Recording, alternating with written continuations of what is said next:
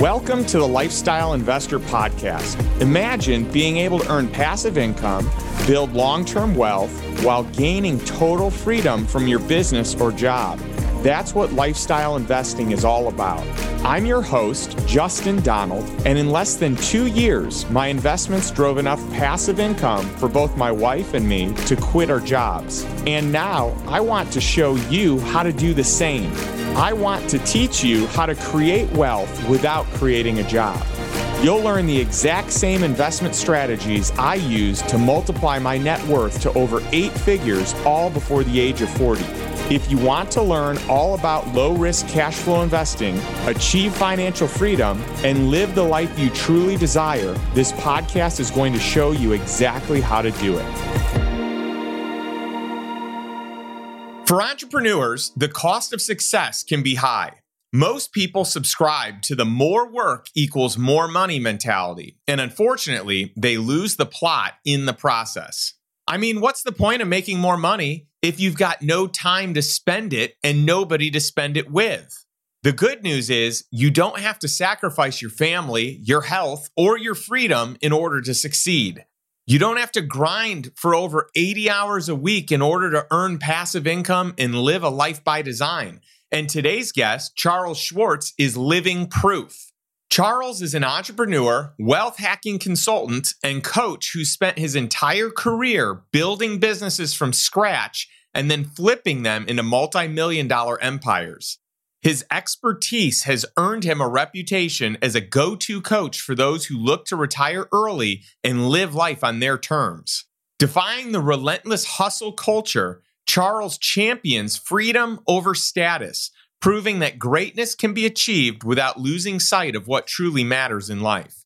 In this episode, you'll learn the 3 lies that are sabotaging your success, the powerful lesson Charles's grandfather taught him that shortcutted his path to success, and how you can use the same strategy to build a life on your terms, and the truth behind wealth creation and why you don't have to be a millionaire to live and achieve lifestyle freedom.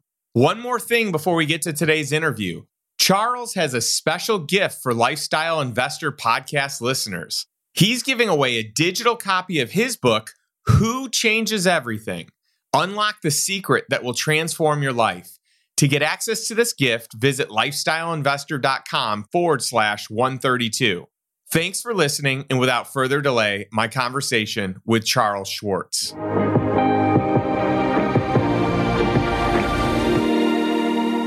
What's up, Charles? So glad to have you on the show. Hey, Justin, I'm glad to be here. Thank you for inviting me. I really appreciate it. Well, we're going to have so much fun. I mean, I feel like we have endless stuff to talk about. It's actually hard to decide what direction to go in because I feel like you have this expertise in so many different genres, and I want to capture the essence of so much of what you know, but I also want to tell your story because you've got an incredible story. I think we should do it how we do everything else. We'll just organically flow, and we'll see where it goes. I like it. And for people that don't know this, I probably should mention this more, but I really love just the free flow that podcasts allow me to take. So my conversations are not scripted. It was funny. I was talking to my COO, Ryan, and dear friend, and he's like, "What? You don't have notes?" And I'm like, "No, I just see where the conversation goes. Maybe I have a couple talking points on something cool in their background, but that's it. Normally, I'll just kind of see where the conversation takes us." And so I'm excited for our conversation here today. I would love to learn more about your story, though. You have a really cool story. You grew up in a very low income, middle income, kind of in that genre of household, yet you somehow emerged as this incredible entrepreneur that has started, scaled, and sold many companies. And I'm just curious, like, how did you go from where you were to where you are today? I will try my best to answer that. I'm very similar to you, by the way. There are no talking points. We just go with the flow. And I think that's important. I think it's about connection and rapport. And so many people marry their notes instead of actually interacting and holding space for the other person. So I love that you do that. It's to say, I don't take notes for anything I do ever. Even on my mastermind, we just go. So my story really starts really simple. I grew up poor. I couldn't afford the last 3 letters of poor. And then from there at 36, I retired. 37, I became a millionaire. 38, I was lecturing at Yale. Now, in between there was a lot of trials and tribulations. I was not the smartest in my class. I was not the most popular in my class. Actually, at one point in college, I got asked to take a break, which is a nice way of saying I got on academic suspension. So there was all of that. But I think one of the biggest things that radically changed my life was I spent 8 years in a hospice watching people die. I was a very arrogant teenager. I had a 92-mile-an-hour fastball. We didn't know where it was going to go. We knew it was going to hit the guy next to the plate. I just couldn't find the strike zone. There was one time, the only time I ever balked, which if you know anything about baseball, is if you move improperly, the person gets to move a base forward. It's called a balk. Was this guy in the third base crowd yelled at me, and he told me that if I threw a ball at the ground, I'd miss. And he was right. And I just started laughing. It was that bad of how I was in baseball. It was quite embarrassing. But for me, I learned some very specific lessons because there's a famous book called Rich Dad, Poor Dad. I had dad and grandpa for me with very polar opposite ideas. My father was an individual who worked very, very hard. That was his mindset. He was a corporate guy. And my grandfather on the other side was the opposite. He retired at 50. He was a World War II vet. He grew up at a time that was very challenging based on where we're from. It was very hard for him. And he's only asked me for two things in my entire life, which was one, take care of his wife when he died. He passed away from cancer. He was take care of my girl. I did that. And the second one was years before. I showed him where I was working at hospice, and he kind of held me by the shoulders, almost in tears. And he goes, promise me you'll never work for anyone else.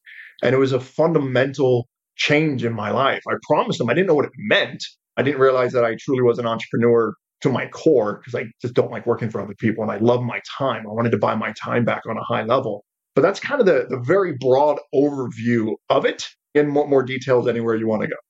Wow, what an incredible start to your story. I'm excited to kind of tackle some of these things. So was your grandfather an entrepreneur? I think he was an entrepreneur before it was cool. Yeah. Yeah. So how my grandfather did it was he was a butcher. Okay. And then World War II broke out, and he ended up on a vessel, and they put him in charge of the store. And from there, he came back after the war, after World War II. He came back and he bought a small little hotel. He sold the butcher start. He bought a small little hotel. He sold that up in New York, and he came down to Florida, bought a bunch of land. And at the time, it was hard to get a job based on what his last name was. There was a lot of, regrettably, a lot of anti-Semitism that was going on at the time. So he kind of was pushed into that, and he wanted to become a doctor. But the GI Bill didn't cover merchant marines. So he had to go just figure it out on his own, and he didn't have the education and the background to do it. So he ended up buying a hotel that would not allow him to book. He went down in Miami, and they said, hey, I want to rent a room here. And they said, no, we don't serve you. We won't serve your kind. And he's like, I'm done with that. So he sold his land. He bought the hotel, and he made sure that everyone he found the niche in the market. He found the hole. He's like, I'm going to serve to everybody who has this, this, and this. But he was smart enough to sit there and say, these are two rooms. He split them into ones, and he worked his tail off. And he was beaten to this idea that you had to grind. And it was probably the only argument we ever had was the difference between working hard and working smart. And I'm just not a grinder. That was the lessons that hospice taught me, that you just don't do it. So my grandfather was absolutely an entrepreneur, not by choice, but because of what happened. And then he just scaled it from there, and he learned what passive income was. So when did you start your first company, and what was that like? I mean, what was it? What ended up happening there? Was that one of your success stories, or was that a failure story? I had a lot of failure stories. And if you haven't, you're not a successful entrepreneur. I think that the first real one was a lawn care company. It's embarrassing. There was a lawn care company. I was a little guy. I was like 13 or 14 years old, and I knew what everyone else was charging. So we went around and I went around my neighborhood, and I said, hey, I'm going to charge you this, but I was lazy. Most entrepreneurs I know are intrinsically lazy. So I was like, wait, if they're going to, I don't remember the exact numbers, but I was like, all right, if they're going to charge me $10 to do their lawn, I'm going to pay my friends $7, and I'm going to keep the extra $3. And that's what I very quickly started doing when I was a little guy. So that's the first quote unquote business. But the one that I scaled first, that I built from the ground up, was actually an IT business. I used to be an IT guy, and we were what's known as an MSP, which is a managed sales provider. And I was working at hospice, running their entire IT division. And my last boss, I hope I ever have in my entire life, is an individual named John Webb. He was an amazing guy. I love John. And he sat down and he goes, you need to start forming your own business. I was like, why? I'm going to work here forever. This is a hospice. I'm going to be here for the next 30 years. This is my home. He's like, oh, that's so cute. No, that's not how the real world works. And he pushed me. He's like, go start doing this for other people. You have a pager. Yes, I'm that old. Joyce is being 45. He goes, you have a pager. If I need you, I'll call you. But everything else you've systematized, you've done that. Now go do it for other businesses. And watching other business owners, because that became who my client was, I met with the owners of businesses. And I watched these guys who weren't smarter, who weren't working harder, who weren't kinder, who really didn't want to be in service to others. For some of them were magnificent gifts of human beings, were making more money when they didn't work versus when they did work. And my entire life changed, because during the day I was at hospice watching people die. And then in the afternoons, I'm watching business owners make more money while they're sleeping or outsourcing it to their staff through systems and operations than anything else. And I was like, wait, there's so many things that I've been told that are just factually untrue. And it was one of the major lies that I had to pivot around. There's about 3 or 4 other ones, but that was the major one. I was like, whoa, hard work won't save me? Hold on, I'm confused. Because I was brought up regrettably in this idea that you have to grind. And that's what it was. And that's just not true, regrettably. Wow. And so how long from start to finish was that, from when you kind of opened the doors of this IT business till the time that you sold it? It was a bit. It was about 10 plus years, because it was 13 total years. The first 10 years, I never wanted to sell it. I had tons of options. I never wanted to sell it. And I was like, why would I sell it? I'm making 6 figures. I'm not doing any work. Why would I? This is silly. I don't want to sell it. I wasn't burnt out from it yet. And it wasn't until, again, my grandfather stepped in, and he asked me, I think it was 34 at the time. Maybe he was like 34. He goes, why aren't you retired? I'm like, I'm sorry, what? I'm 34. He's like, why aren't you retired? And I go, I don't even know what that looks like. He goes, let me give you the formula to teach you how to retire. And I was like, okay. And I was excited. Let me give you the secret. And he goes, X minus Y equals Z. And I'm like, what? I go, that's it? He goes, X minus Y equals Z. And I'm like, all right, fill in the blanks, because those aren't numbers. Help me out here. He goes, okay, X is how much you make. Y is what it would cost to pay someone else to do your job. Z is what's left over. Can you live on Z? And at the time, again, just randomizing numbers, let's say I was making $185,000 a year. It would cost me $75,000 to hire someone else. I hire someone better than it would normally be, so I gave him a 10 grand bonus. Could I live on 100 grand? And I was like, yes. And I was like, oh my God, why am I not retired? And that became how do you put systems in place? How do you do this? How do you find passive income? How do if I'm going to sell it, I need a plan of how I'm going to continue to create this cash flow. And I didn't have that when I retired, when I pulled out. I didn't understand that concept yet. I just was like, hey, this is great. I can sell this. Someone's going to offer me, a couple $1 million for this. Okay. What's next? Because at that point I was burnt out. It's hard to be in IT. Yeah, no kidding. So what I love though is your grandfather basically busted his butt and made it based on work ethic, and probably some good ideas too. But let's say work ethic was the foundation of it. But I think later recognized, wow, I probably worked too hard, or I could have shortcutted this process. There could have been some sort of a hack to get there faster, sooner, better, with a better quality life. And then he poured into you these things that he learned, which is just so neat. And then that you were able to adopt those and not just copy what you saw before you. I think we've talked about this before. It's about success leaves clues, and you're just going to copy someone else's success, and you find mentors. You find people who are smarter than you, and put your ego aside. Have the humility to come in and say, I haven't done this. How can you help me? I'm curious. Can you help me out? And I think having that humility is important. But my grandfather first, we battled. We battled intensely, because he would see me hanging out at the beach, and I'd have a tan, which for some reason I don't right now. I had a tan and I was going to hang out and do it. He's like, what are you doing? Why are you so tan? I'm like, I'm fine. I don't need to. He's like, no, you should be scaling this. You should do that. And there's a story about the Mexican fisherman, which I don't know if your audience knows it, that, right, you've heard it, that I was so latched onto because I watched these people in the hospice environment who worked their entire lives. Tell the story. I've got to imagine there are people that don't know it, but tell a short version of it because it's good. And we'll do a very short version of this. There is a Harvard grad, or he's already done it, and he's in Mexico and he's vacationing, and he sees this Mexican fisherman, and he comes in, he's this huge fish, and he docks the fish, and he goes off, and the guy's like, well, what are you doing? And he's like, what? He goes, I'm done fishing. He's like, what are you going to do now? He's like, well, I'm going to go home. I'm going to have a siesta. I'm going to make love to my wife. I'm going to hang out with my friends, and I'm going to go to sleep. He's like, no, you're doing this all wrong. What you need to do is you need to get your butt back in the boat and you need to go. Listen, I have a PhD from Harvard. I know what I'm talking about here. Go back out there.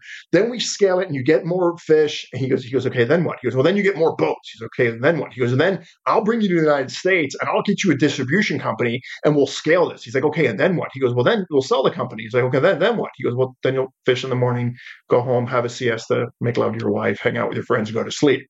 So the idea was he had already done and lived his dream. He didn't need to do all this other stuff. Go after what fills up your soul. And for me, it's time. It's one of the things that you and I are very, very aligned with was when you had your success, yours was, I want to make sure that when I have a child, my wife doesn't have to be able to buy her time back. It's such a gift to give to your spouse and even to yourself. Again, watching people pass, I was like, my time is more important than anything else. It's why I got so focused on my health. I was like, okay, I can't buy more time. I can always make more money. That's easy. How do I buy more time?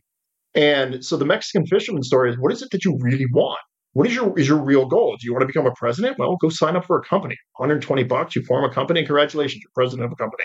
It doesn't have the same value. What matters more? And I jokingly say, I want to become a shore erosion technician. I want to sit on the beach and just watch the shore erode and be left alone.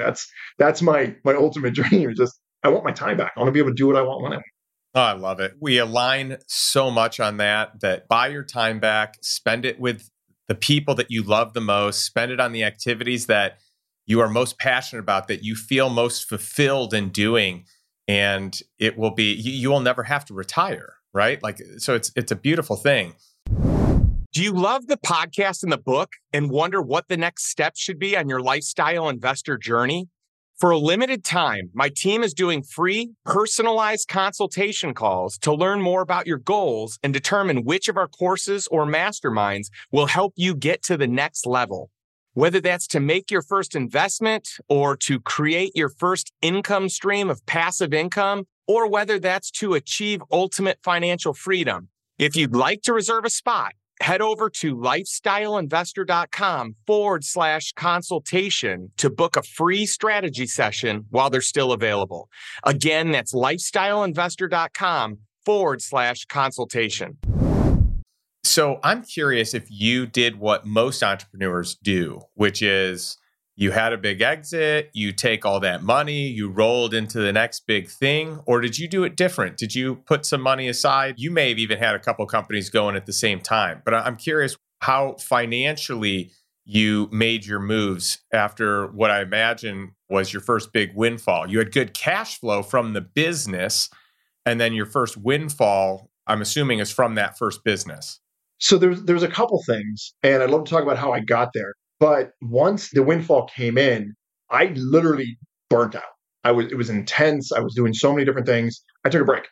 And then after I took a break, I was like, okay, well, what do I do now? Because at the time I was like, I'm going to sell all these assets. And I was like, cash flow, cash flow, cash flow. And I grew up so poor that I locked into my money. I got afraid of it. This is one of the reasons I don't play poker is I'm horrible at lying.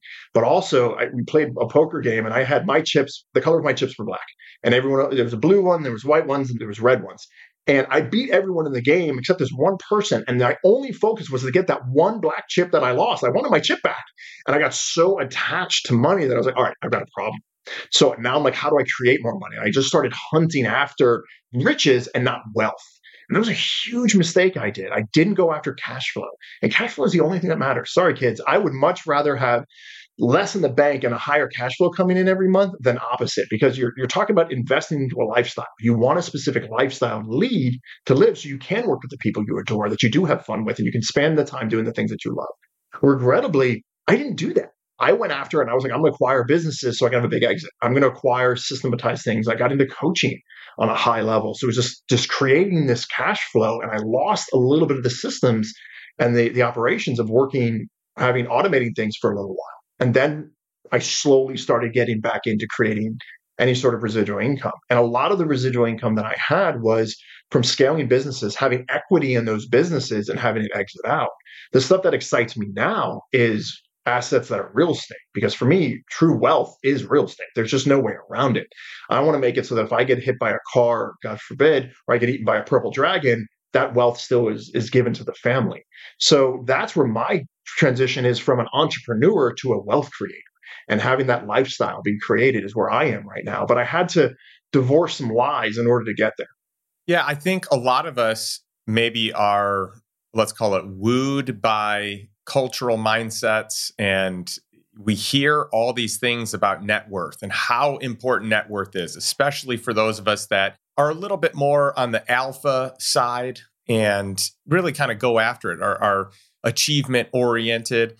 And so the big fallacy with that, though, you have a lot of people that have a lot of wealth, but a lot of them spend a lot of time. They sacrifice their health to get it. And so for the longest time, it's not even real. It's paper money. It's when you hear that people are cash poor and asset rich, they don't have dollars for today to do all the stuff they want, but they have these assets that hopefully in time will yield that. But often they sacrifice their health to get there and to grow the number that actually doesn't matter as much. And I know from you and how you've done kind of your business and how you figured things out, that you were able to create cash flow prior to having a big net worth. And what I want people to know all the time, all day, every day, is that you don't have to be a millionaire to live this incredible life. You can have passive income. You know, a lot of people they think that you have to have X million of dollars. No, you don't. You need to have more cash flow than your cost of living. And you could literally have a net worth of, I don't know, a few $100,000 to accomplish that. And it could be way less, right? Like if you have a low cost of living, yeah, absolutely. If you're single, if you're able to live on less for a period of time, there are other hacks around it, but you don't have to have a lot of net worth to be financially free, to be, and what I would call that true wealth is owning your time, right? Absolutely. Absolutely. And there's so many entrepreneurs that I've worked with where we've systematized and scaled their operations, and it's bigger than they ever thought. I'm like, are you happy now? They're like, no. I was like, what do you really want? And they're like, I just want to spend time with my kids. I was like, all right, let's talk about exiting out. And they're like, what? I'm like, let's systematize your operations so we can increase your EBITDA so that we can get a higher multiplier when we sell. Let's go down that operation and then now let's sell and buy these assets. And again, for your audience, I'm sure they know it, but assets make you money, liabilities cost you money. Buy things that make you money. And every single one of my clients has exited out of being an entrepreneur because they don't want to have to be an entrepreneur. And sometimes they do it. Sometimes they want to do it and play and do all that. And that's fine. They don't want to do it. They want to be able to spend time living a life that they want. The best example I have of this is, I know his daughter, but he was 62 years old. And last year, everything was great. And he owns a company, making multiple millions, got 2 boys, crushing it. But he's working a light week would be 80 to 100 hours a week. Wow. And he's crushing himself. That's a light week as an entrepreneur. A year ago, he got diagnosed with a rare brain cancer, and now he's dead. Now, his kids have all these millions, but they don't care about any of it. They would rather give up every single dollar they had just for one more dinner with their dad. So there's so many entrepreneurs that are hunting after, I want to be the biggest and the best, and look at me and look at all these awards and so on and so forth. It's not relevant, guys. I'm sorry. Having faced death as much as I have in my life, it's been one of the greatest blessings. The first 6 months is rough watching people in terminal environments. But after that, it was the greatest gift to kind of reset priorities, which is I want to be around people that I like. I want to be around people that I trust. I want to have fun. I want to be around and serve the people that I love. And I want to live my life. If I want to get up and go to Switzerland, I'm going to Switzerland. If I want to take a nap, I'm going to take a nap. Having your time back is the only resource that ever matters. And the only way to do that is getting your health under control and then working with someone who can teach you how to create this cash flow. There's just some lies you got to get rid of in order to do that. Yeah, there's no doubt about that. And I love your mindset on it. I love that you've coached a lot of people to this. The danger here is a lot of entrepreneurs start a business and that business eventually ends up owning them. They don't see it. They don't think it. In time, they realize it. Other people, maybe it's not the business, it's the money. It's earning more. It's climbing the corporate ladder. It's the title. It's the name. It's the significance. It's partner. It's owner. It's whatever it is. And we've got to be careful that those things don't trump all the other things that for most people, they figure out later in life are more valuable, right? And relationships really being top of the list, right? But a lot of people lose sight of that as they're chasing riches, as they're chasing significance, as they're chasing notoriety. I think it comes into a simple disease that most people have, which is if I do this, I'll be enough. And if I'm enough, I'll be worthy of love. And that fallacy eats them alive. And you sit down, and the easiest way for your listeners to do it, think of the person you love the most in this world. What do they have to do to be worthy of your love? And if you're a rational human being, the answer is nothing. I love my grandmother. I love my grandfather. They're no longer with us. They didn't have to do anything. They didn't have to do anything. I love them, period. They were gifts in my life. But for some reason that gets twisted around, be it society or ourselves, we're like, hey, I need to have this much money. I need to be this weight. I need to earn this much. I need this title. I need whatever this is. Therefore, I'll be enough. And then the people I love I'll be worthy of their love. And that is just not true. The people that love you for who you are, period, full stop. And if they don't really love you the same way. So understanding that you don't have to accomplish anything in order to be enough and be worthy of love is the first fallacy that I would really get in your face about and say, listen, no, you don't have to do anything in order to be worthy of love, period. I love it. That's powerful. That's a great lesson that everyone could stand to hear again and again and again. It never gets old, and it's probably one of the most relevant things that any of us should know and understand and hold closely. So thanks for sharing that. Your story's great. You retire at the age of 36. I want to toss out there that you retired a year earlier than me. So nice job. Yeah, I got you back for being number one versus on Wall Street versus not. So that's I'll take that win. I like it. Yeah, I ended up getting that number one spot, but you're still a Wall Street Journal bestseller, and we'll need to talk about your book as well. But I'll tell you what's cool about that is you decided to start coaching people. And so you talked about this a little bit, and a lot of your clients refer to you as the millionaire maker because you helped them become millionaires. You were able to do this at a young age. You then coached other people to do this. And I've got to imagine some of the recognition you got from that landed other opportunities that I'd love to get into today. Absolutely. Yeah.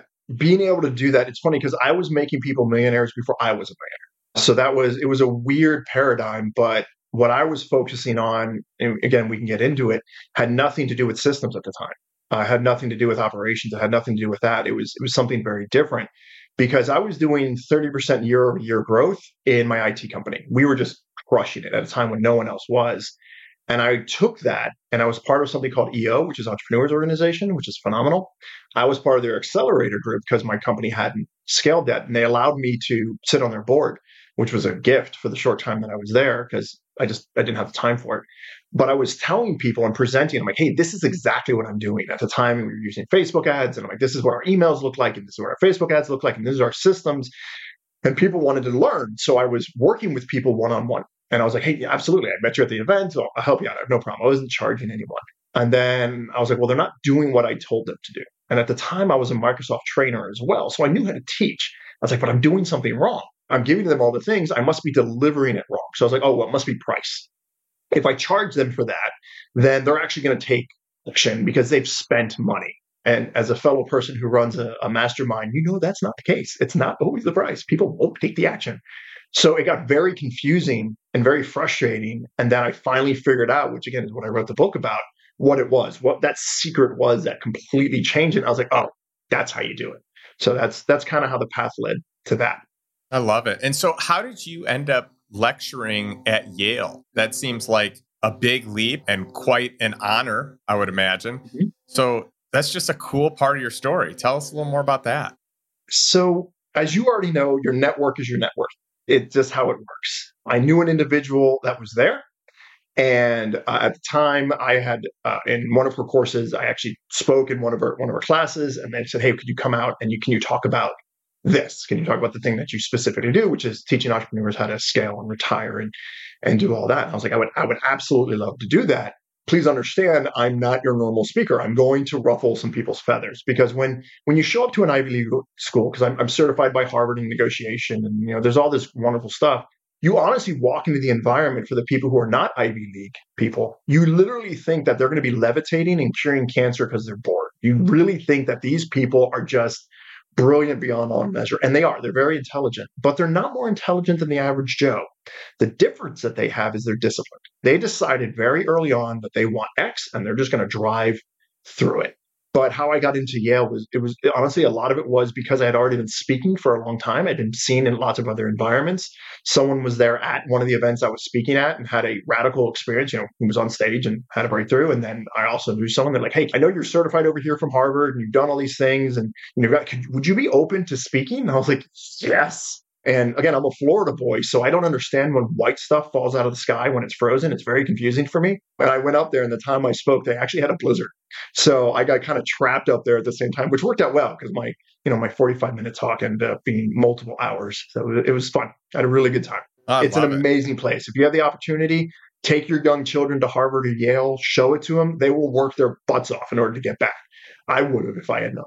So tell us about what certifications you got with Harvard that kind of accompanied this opportunity at Yale. I mean, you now have two of the most prestigious universities in the world, certainly two of the top in the US that you can kind of throw on your resume. Most people don't have that.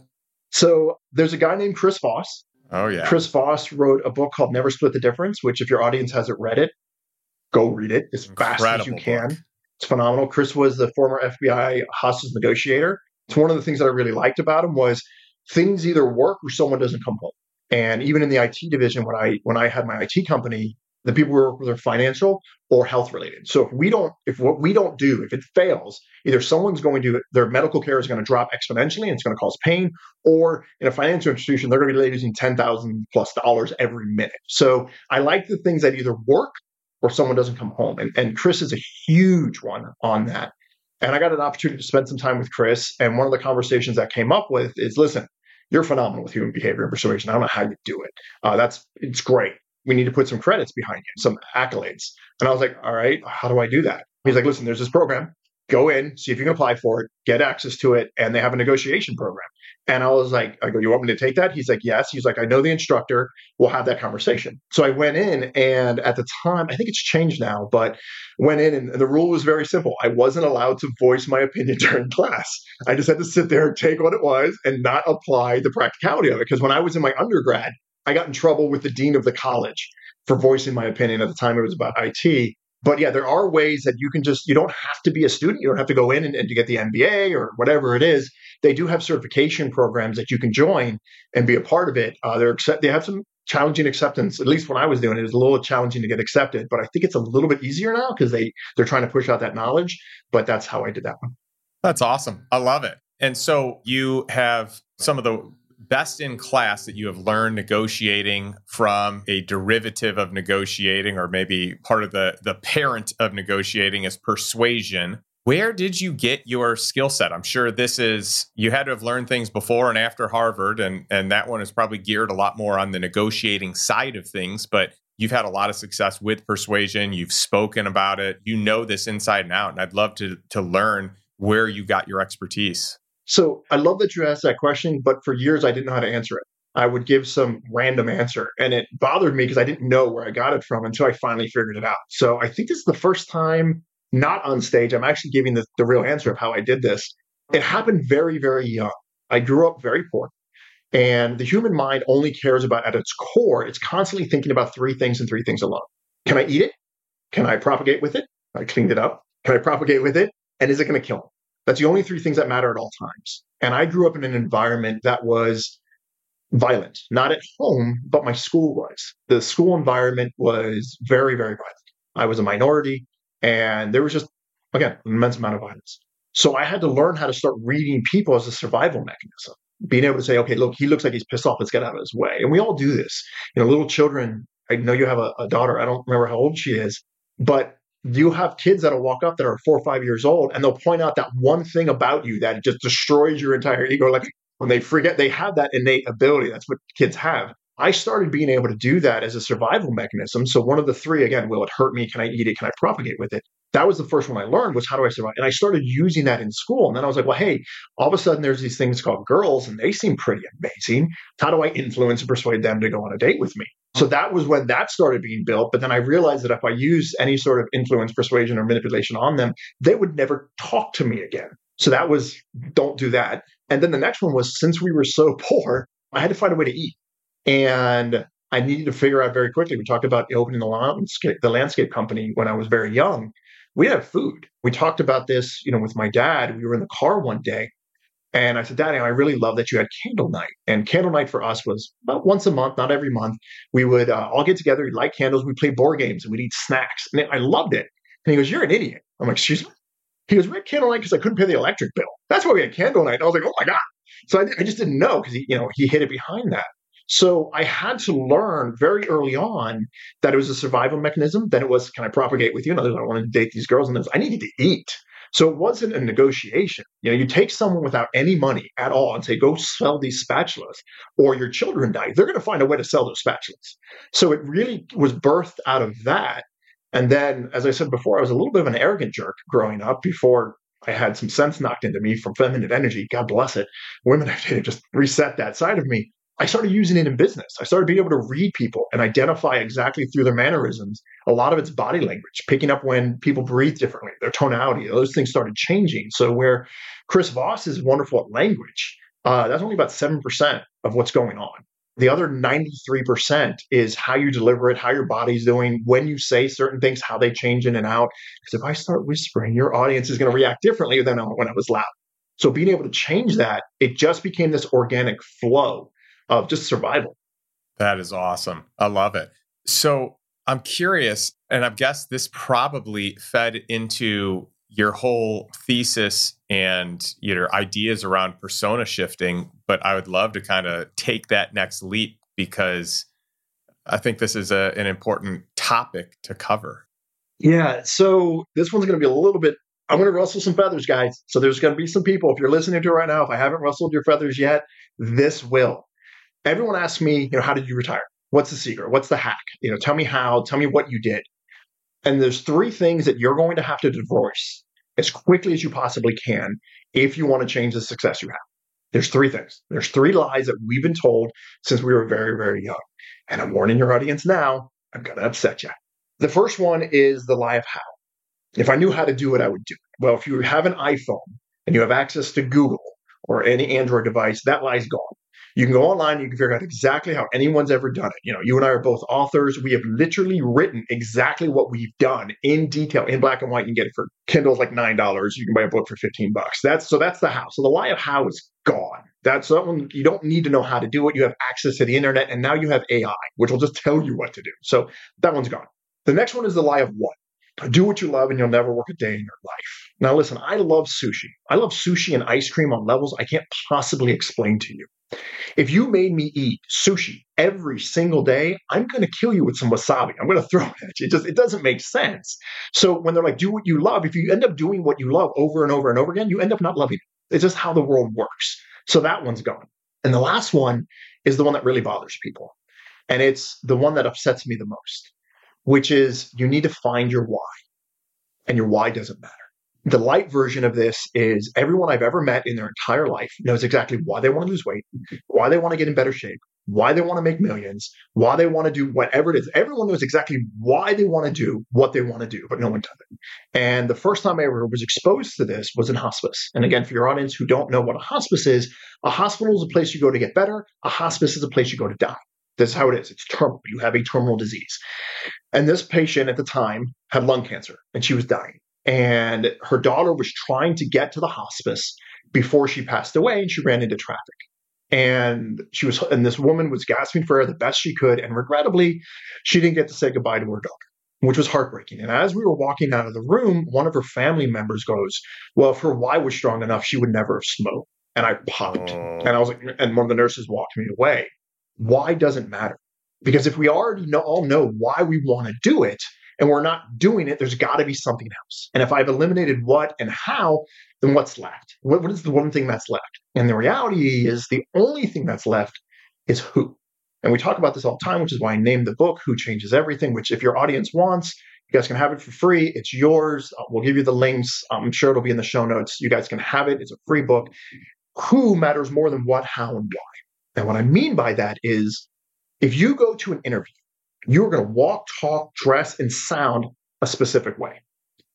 If you go and you hang out with your friends on Friday night, you're going to walk, talk, and sound a different way. But if I take that Friday night version of you and bring it to the interview and mix those up, it's going to be a very awkward interview. To a more extreme example, when you're making love to your wife, it's a version of you or your partner. Or if you're having a negotiation, it's a different version. But if you come into a negotiation trying to make love, and it's going to be really, really crappy, icky time versus a very weird negotiation. That's what I'm talking about with who. For the human being, when we're doing this, we all have a version of us that's not enough. I'm not tall enough. I'm not short enough. I'm not built enough, I'm too curvy, I'm not curvy enough, whatever that laundry list is, we have a not enough version. And then we have an unstoppable force. We have a version of that's been confident, that's had the success. The problem is we keep going to the version of us that broke it and ask it to fix it. Much like going to a 3-year-old who's eating cereal and say, here, eat. They're going to make a mess. That's what 3-year-olds do. But if I go to that 3-year-old and say, here's a broom, clean it up, it's not going to work. It's a crazy concept. You would never do that. But we do that in our lives.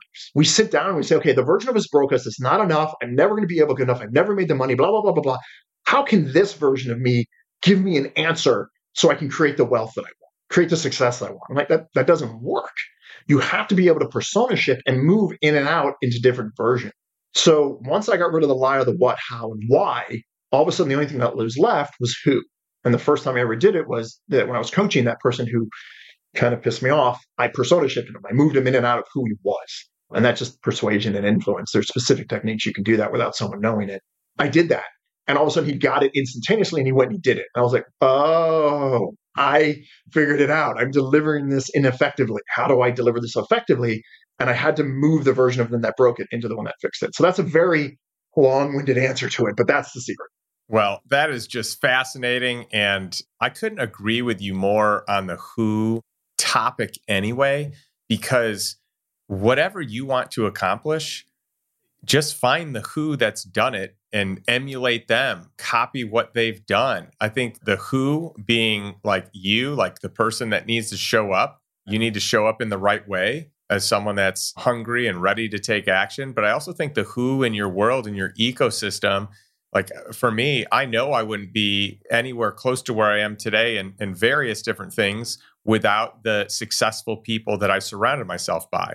I have always found really healthy people to surround myself by so that I can learn to become and maintain a high level of health, right? To become healthy. Same thing when I look at like being intellectually strong. I want to hang out with people that are much smarter than me, that just play the game of life intellectually at a much higher level. Same thing with emotional strength. Same thing with finances and actually like becoming more educated instead of outsourcing your financial knowledge and expertise to someone else who may or may not actually be good at it, or who may only be good enough to have passed some of the tests to manage your money, but isn't actually consistently good at it and is actually maybe even brand new in their job. I decided I need to surround myself with the who, the experts, to do it. And even scaling the lifestyle investor, I could have never done what we've done without the team that has helped enable me to do all these things, that has kind of lifted some of the load in certain places and offered their expertise. And so I love the who concept because you can use it in so many different genres, including what you've just talked about, but beyond even in finding that expertise that you really want. So I appreciate you sharing that. Yeah, the expression is, if you want to go fast, go alone. If you want to go far, go together. You have to have people that are there, but having the people that are smart enough isn't enough. You have to create an environment where you identify their pain, and by working with you, it helps eliminate their pain, just like when you do sales. So each one of your employees, each one of the people working underneath your command or with you, you have to intrinsically know their desires and their needs. And it's an exceptionally simple process to do once you learn how to do it. But a lot of that shows up with how you show up. There's so many people who deceive themselves with, these people are just my employees, they're objects, I'm just going to use and abuse them. But here, hey, you know what? I'm really excited about you. What can I do to help you out? Well, when I delivered it like that, the person knows that this person sees me as an object. So you have to show up differently. It's part of the game. You have to understand how to move yourself in and out of those versions of you on command.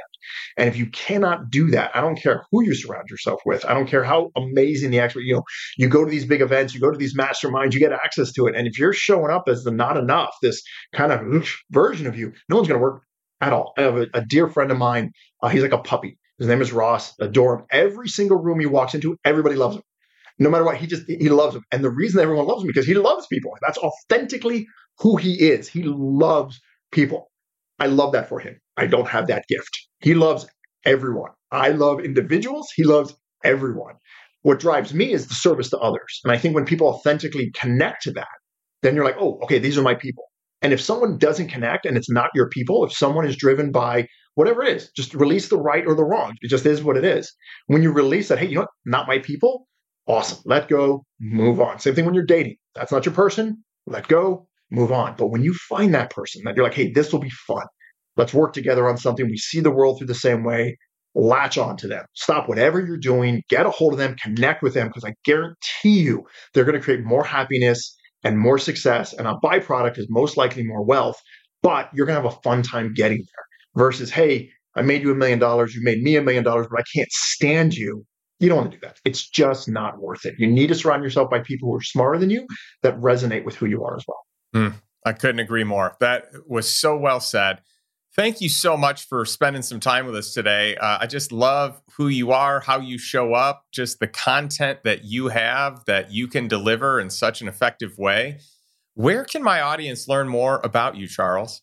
Right now, it's just I am Charles Schwartz. I'm not actively selling anything. I'm not coaching at the moment. All my programs are offline. Everything's on a waiting list. But if you want, for your audience, we'll give away the book for free. It's yours. It's called Who Changes Everything. I don't make any money on it. Just we'll give you the link. Click on the link. You'll get it. You could always email me at IamCharlesSchwartz. Just Charles at IamCharlesSchwartz, because we're really complicated and creative. And then on Instagram, if you want access to me, it's IamCharlesSchwartz. Everything's going to be around that. And I just wanted to make sure that I could give something to your audience, which is, hey, yeah, here's a free copy of the book. You'll know this as an author, that if someone buys your book, you can't even shop at Taco Bell with the amount of money you get from it. There's just no money in selling books. So yeah, if you want it, it's yours. It's yours completely for free. I just really appreciate coming on the show. Well, thanks so much. This has been a blast. And I love our conversations. Every single one of them, I leave feeling just more refreshed and eager for the next time that we get to hang out. So I'm excited for when you come into town, and we're going to do some cool whiteboarding and strategizing on a couple of cool topics that we talked about off air. But I am really thrilled about that, and just the prospect of a new project that we can have some fun collaborating together on. So thanks again. And I always love ending my podcast with a question to my audience. So I want this to be a real question, not a rhetorical question. That's why I ask it every single week. What is one step you can take today to move towards financial freedom and move towards a life that you truly desire, one that's on your terms? So not a life by default like most people live, but truly a life by design. Thanks, and we'll catch you next week. Thanks for listening to the Lifestyle Investor Podcast. If you enjoyed today's episode, be sure to subscribe so future episodes are automatically downloaded directly to your device. You can also leave an honest rating and review over on iTunes. Not only do I read every single one, but it also helps me understand what content matters the most to our audience.